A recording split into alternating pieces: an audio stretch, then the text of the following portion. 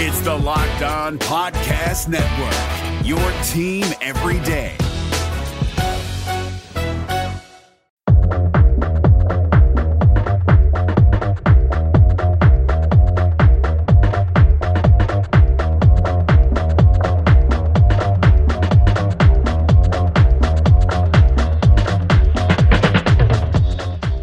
What's up, everybody? This is the Locked On Yankees podcast, your daily podcast covering the New York Yankees. As always, we are brought to you by the Locked On Podcast Network, your team every day. If you're a new listener, hello and welcome. I hope you enjoy the show. I'm your host, Stacey Gotsoulias, and you can follow me on Twitter at the Locked On Yankees account or at my personal account, Stace Gotts. You can listen and subscribe to Locked On Yankees on iTunes, Google Play, Spotify, and Stitcher. You can also listen to the show on our website, lockedonyankees.com. And finally, you can play Locked On Yankees on your smart speakers by saying podcast Locked On Yankees. As always, you can email questions or comments to lockedonnyy@gmail.com. In today's episode, we have a lot of stuff to talk about, which is good because it's the offseason for the Yankees. But there was a lot of stuff that happened on Friday. So I'll update you on that.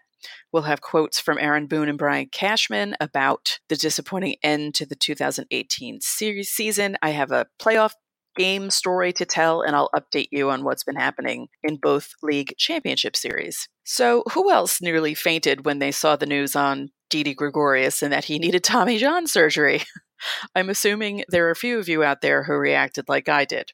To say that I was shocked would be an understatement, because the news came seemingly out of nowhere and was a gut punch. Or was it out of nowhere?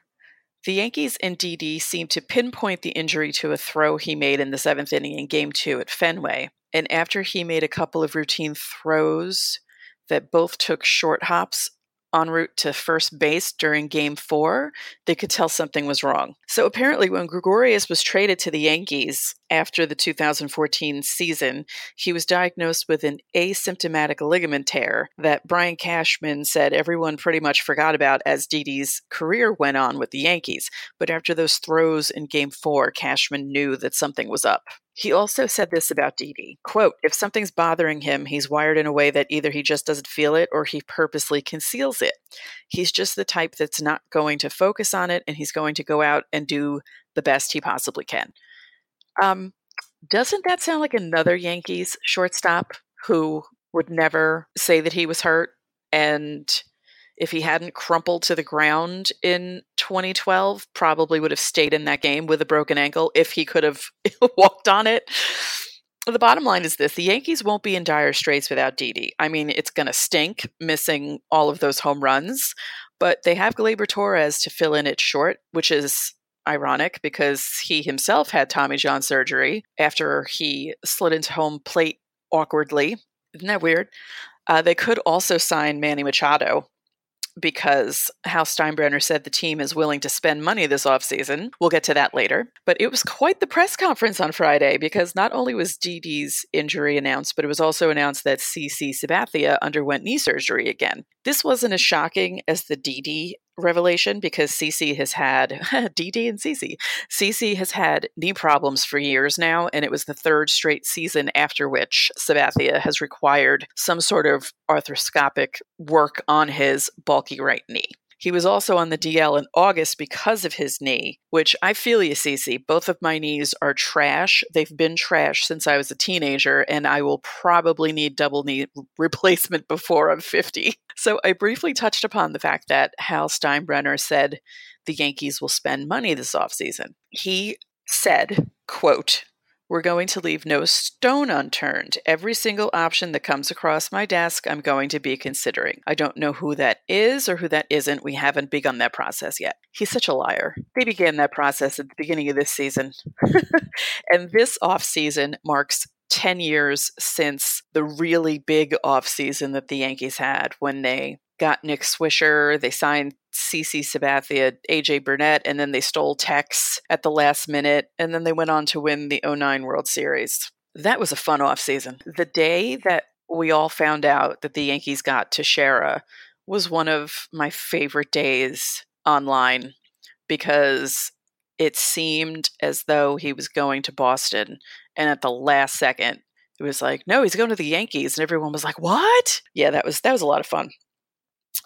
Boone and Cashman had other things to say during their end of the season press conference. They both voiced their disappointment in how this season ended. Dude, me too. They're also looking ahead to next season. And hey, maybe Boone was doing that during Game 4, which would explain his really bad decision making. I'm really not over that yet. Keeping Miguel Andujar on the bench in Game 4 was nearly as bad as Buck Showalter leaving Zach Britton in the bullpen against the Blue Jays. So both Boone and Cashman discussed Giancarlo Stanton's issues this season, and more specifically, his awful showing against the Red Sox in the division series. Now, obviously, Brian Cashman isn't going to say that he regrets acquiring Stanton. I mean, the man did hit 38 home runs this season, but my dude needs to work on pitch recognition because he can look really ugly up there. Looking at good pitches, swinging at bad pitches, it's just, I don't know if he needs glasses or what, but something needs to be done. They also discussed Gary Sanchez's awful 2018, and both agreed that he has the potential to be a much more dangerous player, and we all saw that during Game 2 against the Sox, and we've seen it all season where he can turn on a ball and hit it 450, 470 feet. But he's also another one who he just doesn't seem to make adjustments at the plate, or when he does, those adjustments seem to be short-lived and that he falls back into his bad habit of kind of like Stanton looking at good pitches, swinging at bad pitches. Or no, more in Sanchez's, he swings a lot more, or at least he seems to swing a lot more, which was frustrating. So hopefully they'll work with him on that. Boone said this about next season. He said, I can't wait to continue this chase, or to chase this thing. I'm assuming this thing is the World Series. He said that overall, it's been amazing. He loved this season. It's tough, it's fun, and about the job. It's tough, it's fun, it's rewarding, it's gut-wrenching, it's painful when it comes to an abrupt end, but I wouldn't want to be doing anything else right now. Hey, I mean, you're the manager of the New York Yankees. You're under a lot of scrutiny, and every little thing that you do is under a microscope, like not bringing Andujar in Game 4, or keeping Sabathia in the game too long, or leaving Severino in the game too long. Again, still not over it. Anyway, he also said, especially with our guys, what I know we're capable of, and knowing we're one of those teams that walks in with a chance to gain the ultimate prize, which is another world championship. To have that opportunity with this group, I don't take lightly. So, up next, I'm going to tell a story about a playoff clincher that I attended on this day many years ago. But first, I love telling stories about games that I've attended because I've been lucky to have attended many great playoff games thanks to my package that I had at the old stadium.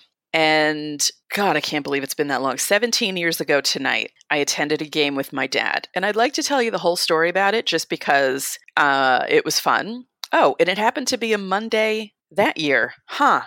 Weird. Okay. So I worked at NBC.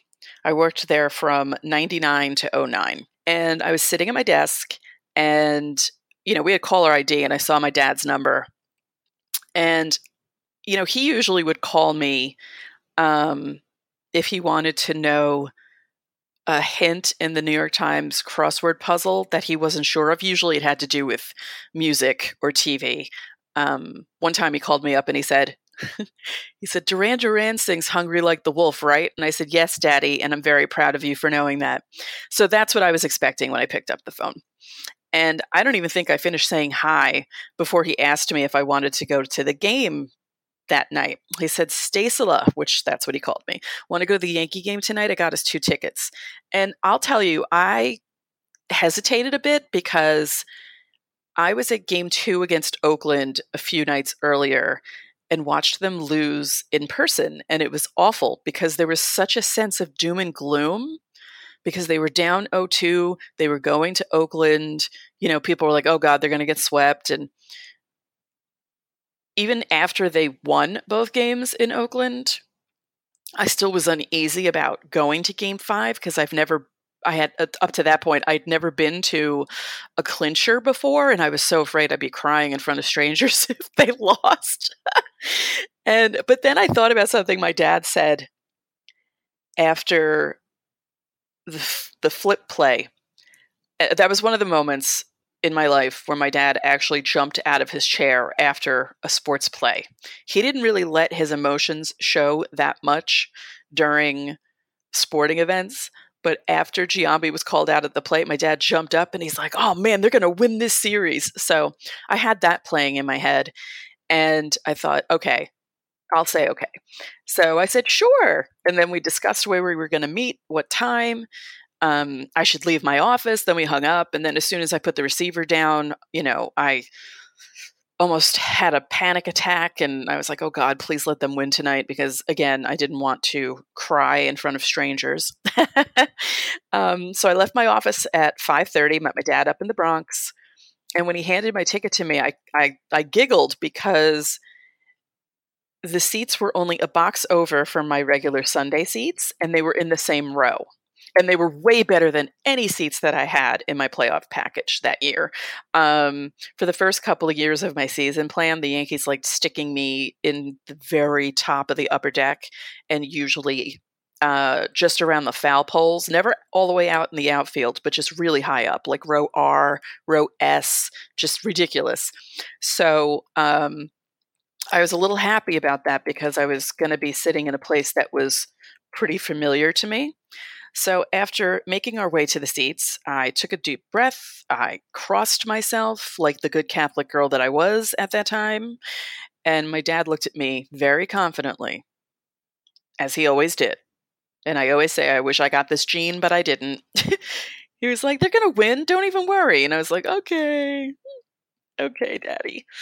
And I'm a naturally anxious person. And, especially then, it was only a month after 9/11. And, between that, worrying about being blown up and worrying about the Yankees advancing to the next round, I couldn't eat anything. I could barely drink anything. I was just a nervous wreck. And my dad could tell that something was really wrong with me when I turned down a bag of peanuts, because I always ate peanuts at Yankee games. And whenever I stood up, I was rocking back and forth, which became a habit for me during many playoff games. And that season, from that night on, I wore a gray sweater coat, which became my uniform for the remainder of the postseason. Because during game 2, I wore all Yankee stuff and they lost. And I'm like, okay, I'm not wearing any Yankee stuff to any games I go to. If they make it to the LCS and the World Series, there's not going to be a stitch of Yankee stuff on me. So Oakland scored first. And I remember I looked at my dad and he's like, I'm telling you, we got this. And I was like, okay, whatever. And then they scored again in the second to make it 2-0. And I was slightly worried, but then the Yankees came back and scored 2 to tie it. And then they scored a run in the third and the fourth to make it 4-2, which was a good sign. And then Oakland cut the lead to 4-3 in the fifth.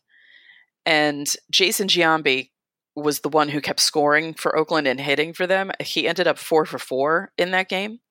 And I can distinctly remember after the hit in the fifth inning, my dad screaming, they can't get this guy out. Oh, man. It was so funny. David Justice hit a home run in the bottom of the sixth to make it 5-3. In the seventh, Johnny Damon hit the foul ball that caused Jeter to flip into the camera pit and make the catch. That was the flip play that people usually forget about. But I remember my dad was like, oh, that had to hurt. And it did hurt because that play affected Jeter all the way through the World Series. So Mo came in the eighth, and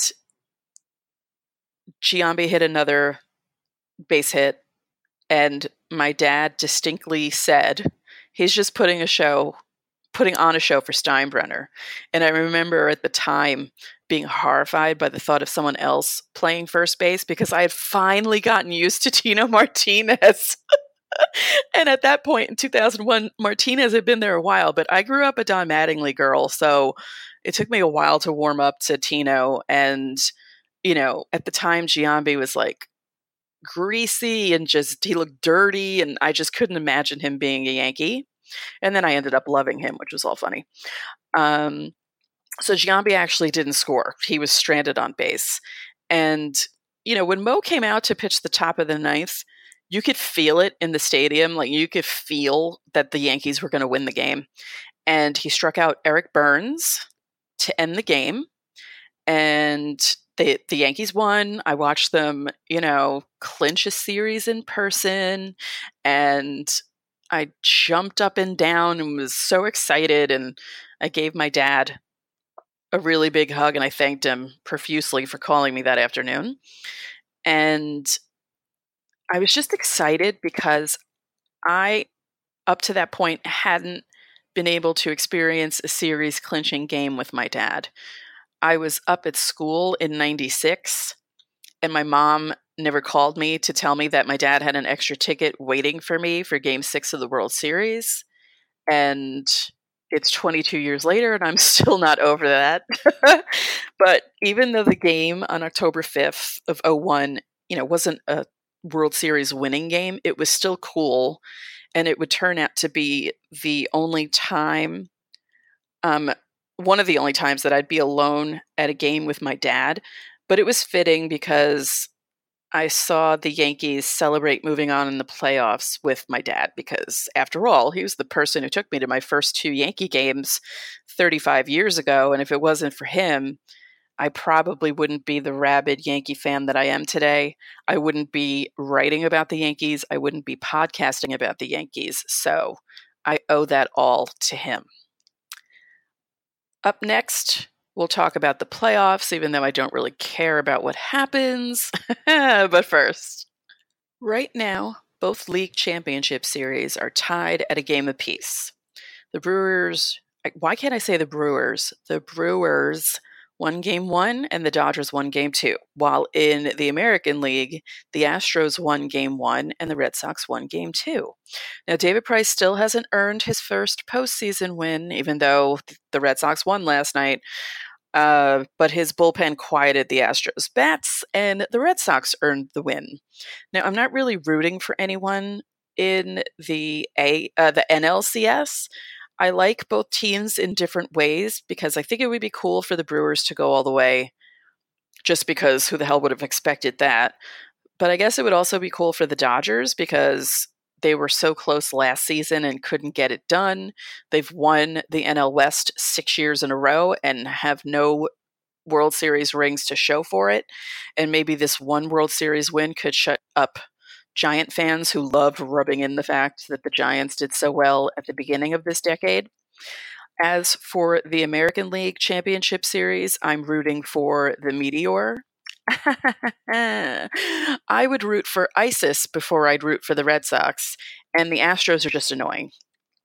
But they're off today. So let's discuss the National League Championship Series.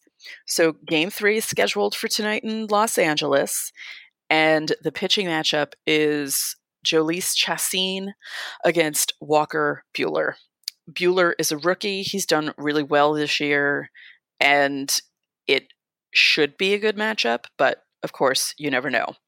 So the Brewers right now really need Chacín I think it's Chacín, I think I pronounced it wrong earlier, to go long tonight, because they've been relying on their bullpen, and if Chacín could pitch into the 6th or 7th inning with a lead, it would be a big deal for the Brewers.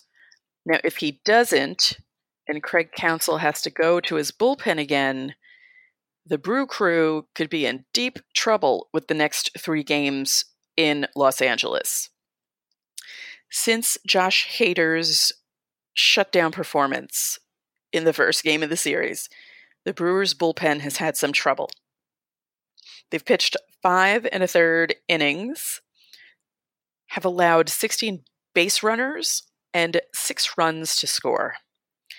And if it continues, look for this series to not be a 7-game series like everyone hoped for and expected, If the Brewers have to rely on the bullpen, the Dodgers could very well end the series at home.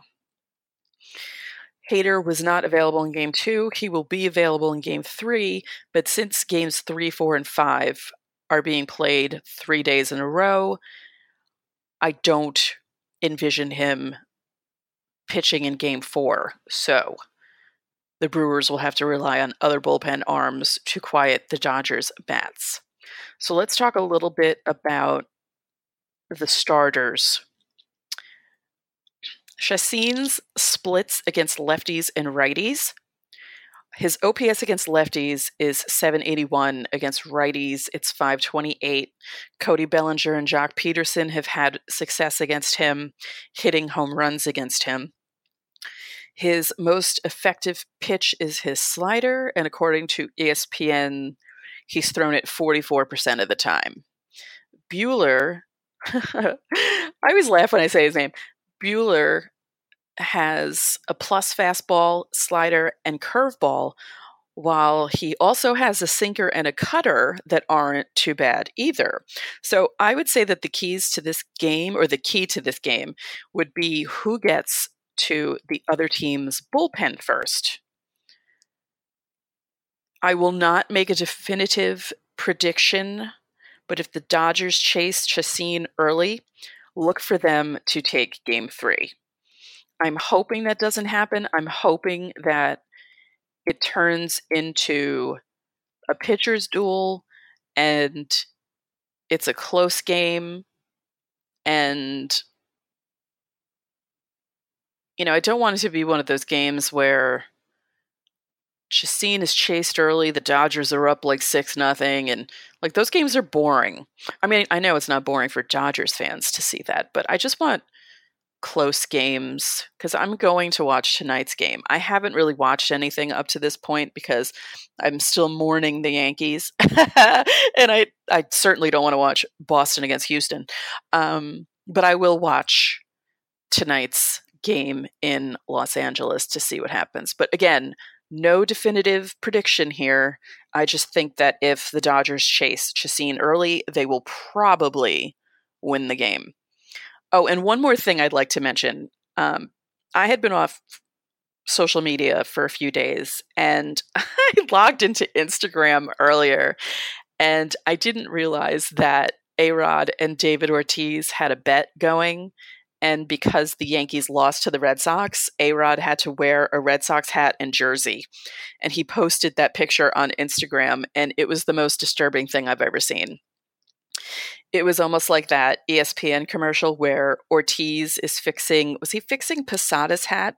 And then he put the hat on to bend the brim, and Wally, the Red Sox mascot, saw him, and Ortiz is like, Wally, no, it's not what you think. So that's what it reminded me of. It was amusing. If you don't have Instagram, just go to Instagram.com/A-Rod, I think. That's what it should be. And you'll see it. It's funny. So that's it for today's episode of Locked On Yankees, which is part of the Locked On Podcast Network, your team every day.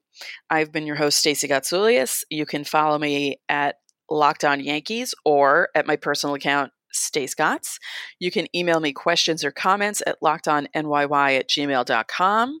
You can also rate this podcast on Apple and on Google. You can subscribe at Google, Apple, Spotify, Stitcher, and please rate the podcast and spread the word about the podcast. I'd like to build up the audience and, I want to know what you guys like and what you don't like so I can make the show better. So enjoy your day, everyone, even us people in the Northeast who are stuck with this dark and gloomy day. And I will talk to you all tomorrow. Hey, Prime members, you can listen to this Locked On podcast ad-free on Amazon Music. Download the Amazon Music app today.